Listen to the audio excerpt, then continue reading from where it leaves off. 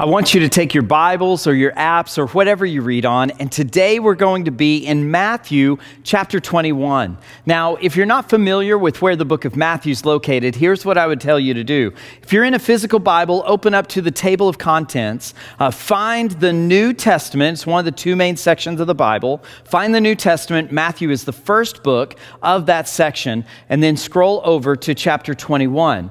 Now, if you're in an app, what I would encourage you to do is pull down the list of the books of the Bible, and you'll find that Matthew is about 2/3 of the way down that list. So go to Matthew, then chapter 21.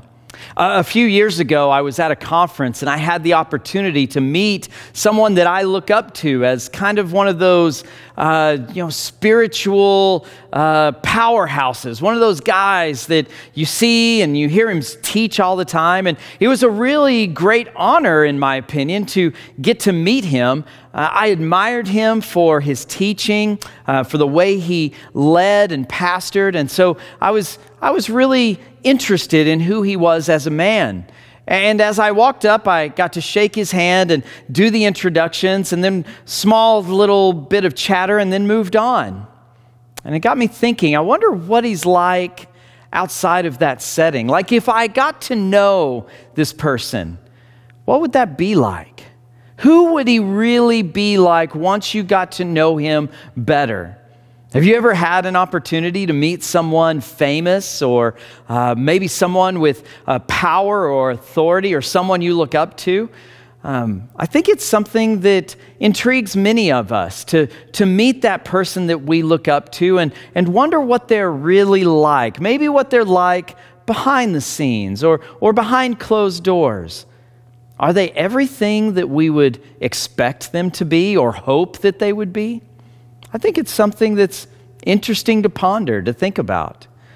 It makes me think about Jesus. We have these 4 Gospels, the first 4 books of the New Testament, the biographies of Jesus. And in them, we find out a lot about Jesus, especially who he was as far as his godhood and what he taught and what he did for us on the cross and in his resurrection. But we miss some of the deeper aspects of him sometimes. And today we're going to read a passage that, while brief, it gives us so much depth into who Jesus really is. And so look with me today, Matthew chapter 21. We're going to begin in verse 1. Now, this is the introduction to the last week of Jesus' life before he goes to the cross. The last several chapters of Matthew and the last chapters of Mark, Luke, and John deal with this last week of Jesus' life. And this one, chapter 21 in Matthew, begins that last week. So read with me, Matthew chapter 21, starting in verse 1. It says this: "Now when they drew near to Jerusalem and came to Bethphage, to the Mount of Olives, then Jesus sent 2 disciples, saying to them, 'Go into the village in front of you, and immediately you will find a donkey tied and a colt with her. Untie them and bring them to me. If anyone asks anything of you, you shall say, the Lord needs them, and he will send them at once.' This took place to fulfill what was spoken by the prophet, saying, 'Say to the daughter of Zion, behold, your king is coming to you, humble, mounted on a donkey, on a colt, a foal of a beast of burden.' So the disciples went and did as Jesus had directed them. They brought the donkey and the colt and put on them their cloaks, and he sat on them." Verse 8. "Most of the crowd spread their cloaks on the road, and others cut branches from the trees and spread them on the road. And the crowds that went before him and that followed him were shouting, 'Hosanna to the Son of David! Hosanna! Blessed is he who comes in the name of the Lord! Hosanna in the highest!' And when he entered Jerusalem, the whole city was stirred up, saying, 'Who is this?' And the crowd said, 'This is the prophet Jesus from Nazareth of Galilee.' And Jesus entered the temple and drove out all who sold and bought in the temple. And he overturned the tables of the money changers and the seats of those who sold pigeons. And he said to them, 'It is written, my house shall be called a house of prayer, but you make it a den of robbers."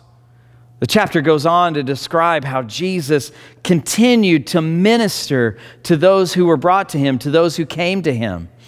Pretty amazing passage, but there's so much depth in what this passage contains. So today, what I want to do is I want to break down some of the tiny elements of Jesus' character that we find in this short passage in chapter 21, verses 1 through 13. So I think we need to begin with a simple question. And that question is this: who is Jesus? Who is he? A simple enough question, I think. But I think as we begin to answer that question, we would get into some deep, deep things of the person and the godhood of Jesus. And so today I want to focus on one thing. Answering the question, who is Jesus? I would say one of the answers to that question would be, Jesus is King. And that's today's big idea, simply that. If you've ever listened to one of my messages, you know that I usually give one simple statement that kind of sums up that week's message. And today's big idea is simply, Jesus is King. He is. But there's so much more to that statement than just the word king. There are adjectives that we can attach to the word king that expands on who he is, expounds on the idea of the true character of Jesus. And so, first off, I want to point out that Jesus is a prophesied king. He's prophesied about. So look with me again in chapter 21, verse 5. Verse 5, it says, well, let's start in verse 4. Verse 4, "This took place to fulfill what was spoken by the prophet, saying, 'Say to the daughter of Zion, behold, your king is coming to you, humble and mounted on a donkey, on a colt, the foal of a beast of burden.'" You see, this is a prophecy. This is a word that was spoken hundreds of years before Jesus was ever born that foretold something about him. This one specifically comes from Zechariah chapter 9, verse 9. And it says this: "Rejoice greatly, O daughter of Zion. Shout aloud, O daughter of Jerusalem. Behold, your king is coming. Righteous and having salvation is he, humble and mounted on a donkey, a colt, a foal of a donkey." You see, Jesus was foretold. I don't know if you realize this, but there are somewhere between 300 and 400 prophecies made about Jesus. And all of those prophecies, those foretellings about what Jesus would do and who he was, they all happened hundreds of years before Jesus came. Some of them happened, and some of them were prophecies that Jesus and his family and friends and disciples had no control over. And yet every single one of those hundreds of prophecies came true in the person of Jesus, because Jesus is a prophesied king. He was foretold. He is also, in relation to this, he is a messianic king. If you look in this passage and also in Luke 19, where this passage is told from Luke's point of view, you'll find that they continually call Jesus the Son of David. They keep calling him this.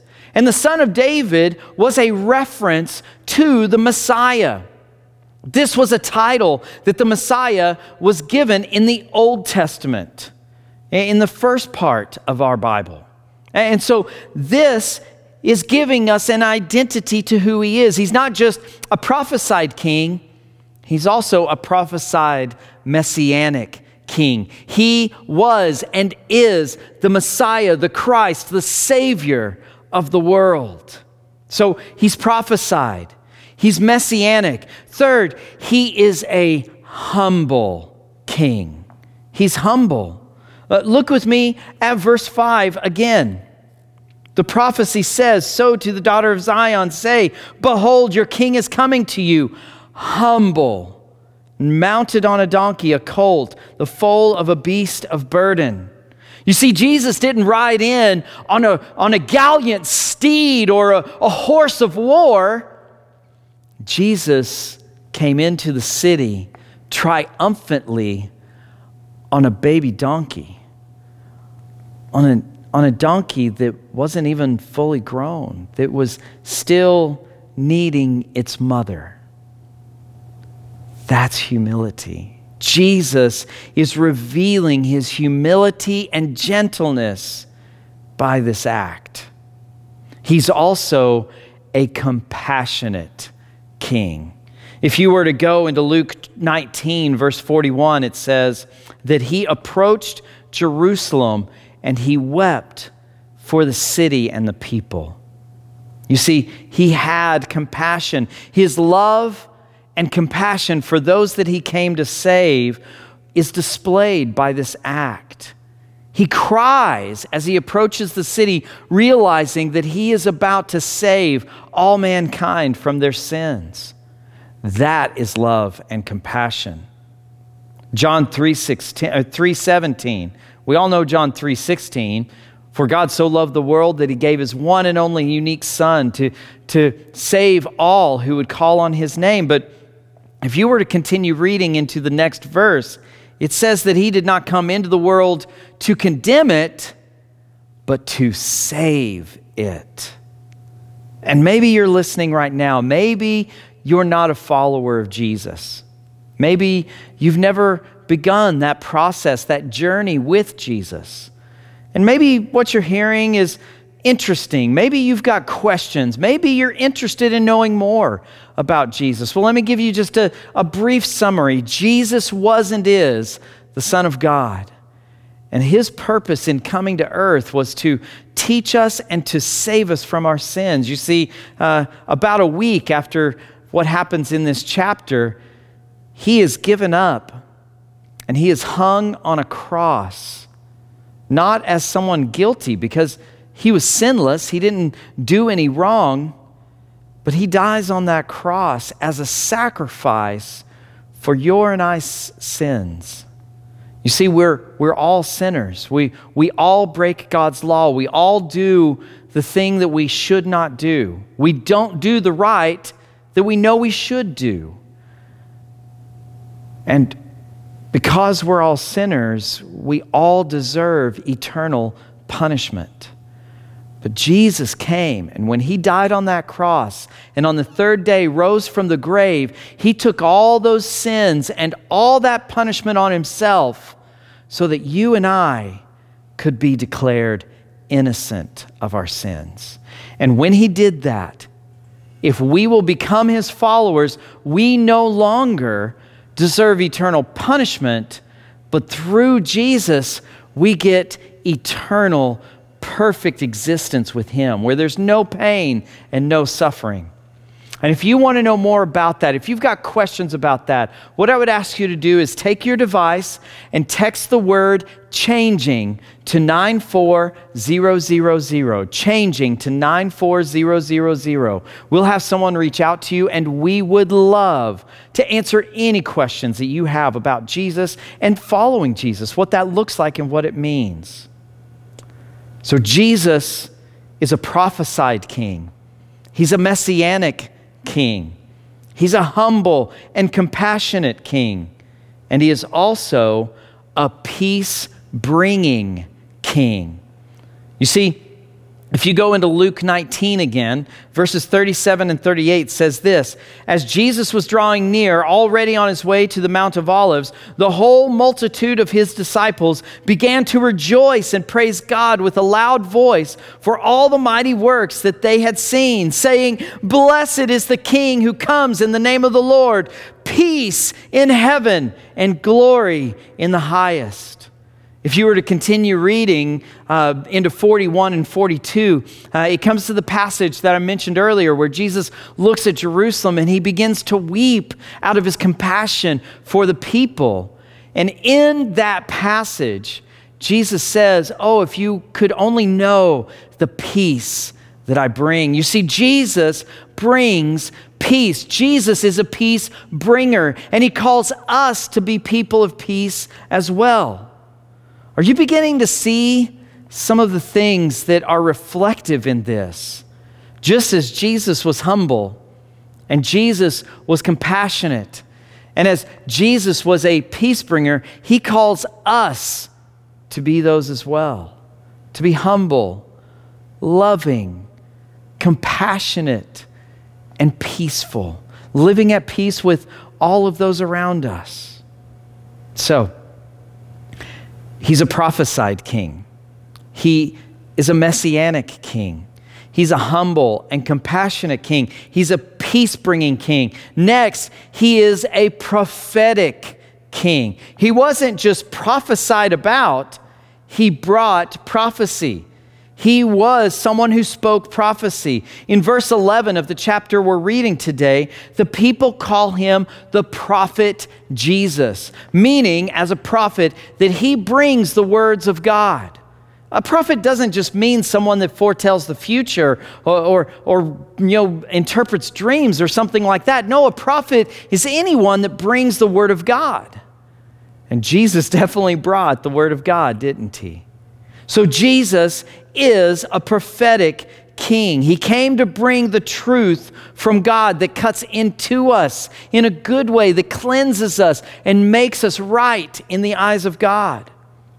And as a prophet, we should be listening to every word that he gives us in his word. So, he's a prophetic king, but he is also a priestly king. Look with me in verses 12 and 13. Verses 12 and 13, it says, "And Jesus entered the temple and drove out all who sold and bought in the temple. And he overturned the tables of the money changers and the seats of those who sold pigeons. And he said to them, 'It is written that my house shall be called a house of prayer, but you have made it into a den of robbers.'" You see, Jesus is being a priest in this moment. He is purifying the temple. And it was also prophesied that he would do this. If you were to go into Malachi chapter 3, Malachi is a book in the Old Testament. If you were to go into Malachi chapter 3 and read verses 1 through 4, it says, "Behold, I send my messenger, and he will prepare the way before me. And the Lord whom you seek will suddenly come to his temple, and the messenger of the covenant in whom you delight. Behold, he is coming, says the Lord of hosts. But who can endure the day of his coming? And who can stand when he appears? For he is like a refiner's fire, and like a fuller's soap. He will sit as a refiner and purifier of silver. He will purify the sons of Levi and refine them like gold and silver, and they will bring offerings in righteousness to the Lord." You see, this passage is foretelling that the Messiah, the messenger of the Lord, as it's referred to in Malachi, is going to be someone who will come and will purify the temple and the Levites, the sons of Levi, the men who served in the temple. Malachi speaks about how this messenger will restore godly worship in the temple and purify it and its priests. So Jesus is a priestly king.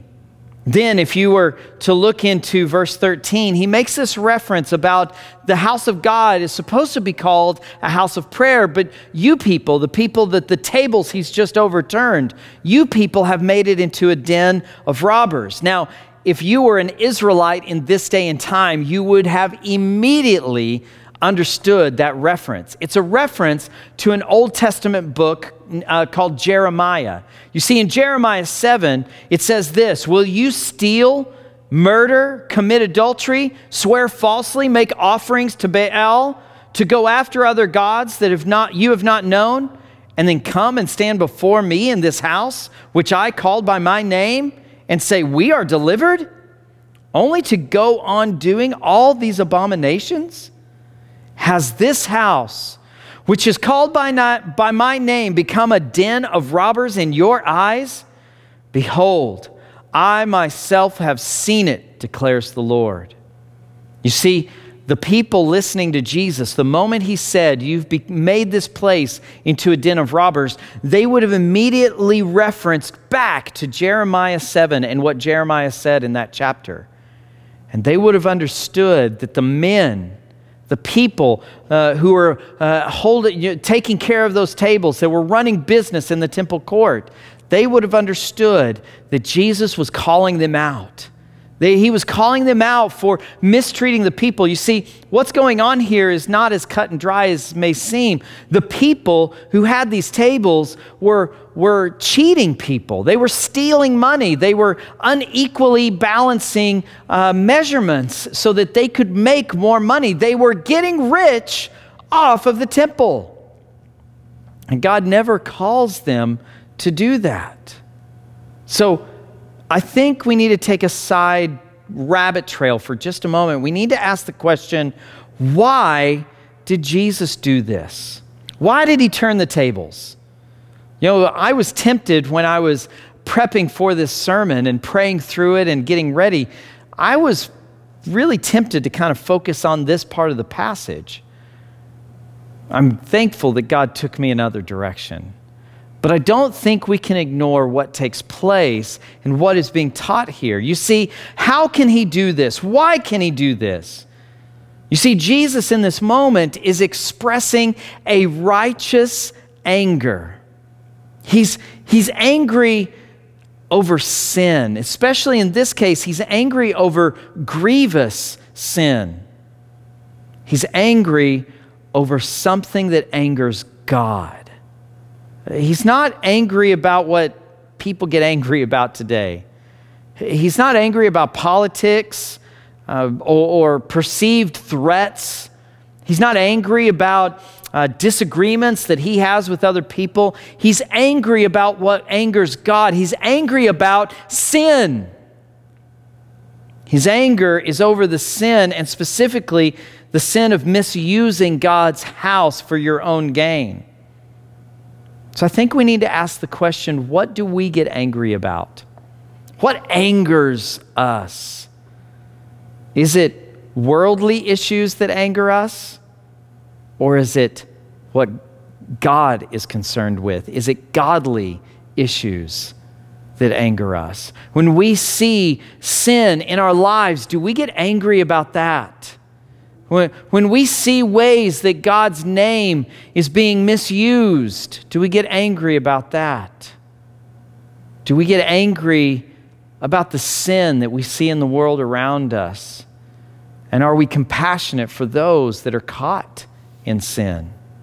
Because let's be honest, that's what Jesus did. Let me warn you, uncontrolled anger will destroy you from the inside out. God does not reward those who live in their worldly anger and leave it unchecked. And believe me, this is one of my big struggles. This is the thing that I probably struggle with more than most other sins. And I've gone through moments in my life where I allowed my anger to go unchecked. And there were repercussions, there were consequences to that. It's one thing to have accountability and for your righteous anger in love and compassion to be channeled properly by God through His Holy Spirit. It's another thing to just get angry and lash out at people. I would encourage all of us, because I think anger is one of those things that most people struggle with from time to time. I would encourage each and every one of us, step back and ask yourself, what is it that I struggle with in my own anger? Am I angry about worldly issues, or am I angry about how sin is destroying the lives of the people around me and is in many ways destroying ourselves? That's what we're supposed to be angry about. So, why did He do this? Jesus did this to show in His priestly kingship that His house was to be pure. He cleansed it. He cleared out the sin that was right there in front of all the people. But why could he do all of this? He's all these things. He's a prophesied king. He's a messianic king. He's humble. He's compassionate. He is a peace-bringing king. He is a prophetic king and a priestly king. But does that mean that he had the right to do these things? That he had the right to demand a donkey colt to use? That he had the right to fulfill the prophecy that's given in Zechariah chapter 9? Did he have the right to ride into Jerusalem in celebration, in victory, in glory? Did he have the right to turn the tables in the temple? His last kingly identity gives us the reason why he's able to do all of this. Yes, he is a prophesied king, messianic king, humble, compassionate, peace-bringing, prophetic, priestly. But most of all, he is a king of authority. Jesus is the King of Kings and the Lord of Lords. He is the Son of God. And he has all authority in heaven and on this earth to live out what he lived out in these few verses. He is the ultimate authority because he's not just a king. He is God. But please don't miss his character in his kingship, in his deity. You see, I think that each of us struggle with some aspect of Jesus' kingship. Whether we struggle with that in our own personal lives, maybe it's submitting to his kingship in one area. Maybe we struggle with his kingship just in the world in general, in existence. Maybe we struggle that he was and is the Messiah, the Son of God. Maybe we struggle with his humility or his compassion. Maybe we struggle with his call to us to be humble and compassionate and peacemaking. Maybe we struggle with the truth that he brings into our lives and how that truth cuts through our sin and makes us confront it. Maybe we struggle with his priesthood, or maybe we simply struggle to submit to his authority.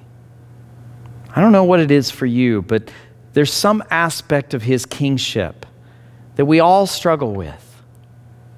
So which one is it for you? Which of these aspects of Jesus' character do you struggle with? Do you have a hard time either understanding and embracing or living out in your own life? Because there's certain aspects of his kingship that we're supposed to live. Humility, compassion, peacemaking, truth-bringing. But which one do you struggle with and why? And what do you need to do to submit to that aspect of his kingship? Will you join me in prayer? Almighty God, we thank you. Sometimes we just simply need to remember who you are. Sometimes we don't need catchy phrases or step-by-step applications. Sometimes we simply need to remember that you are the King of Kings and the Lord of Lords, that you call us to live in humility, in love and compassion, in peace and patience, in goodness and joy, in faithfulness and gentleness and self-control. Lord, help us to understand who you are and to live our lives in a way that reflects who you are. God, we thank you. You are so amazing. And we could never fully wrap our minds and our hearts around your goodness, your kingship, your deity, and your perfection. But Lord, help us to at least wrap our minds and hearts around a little bit of it so that we could be more like you, that our lives would reflect you, and in doing so, that our lives would lead every generation to the life-changing hope of Jesus. So Lord, thank you. We praise you, and we lift all of this in Jesus' name. Amen.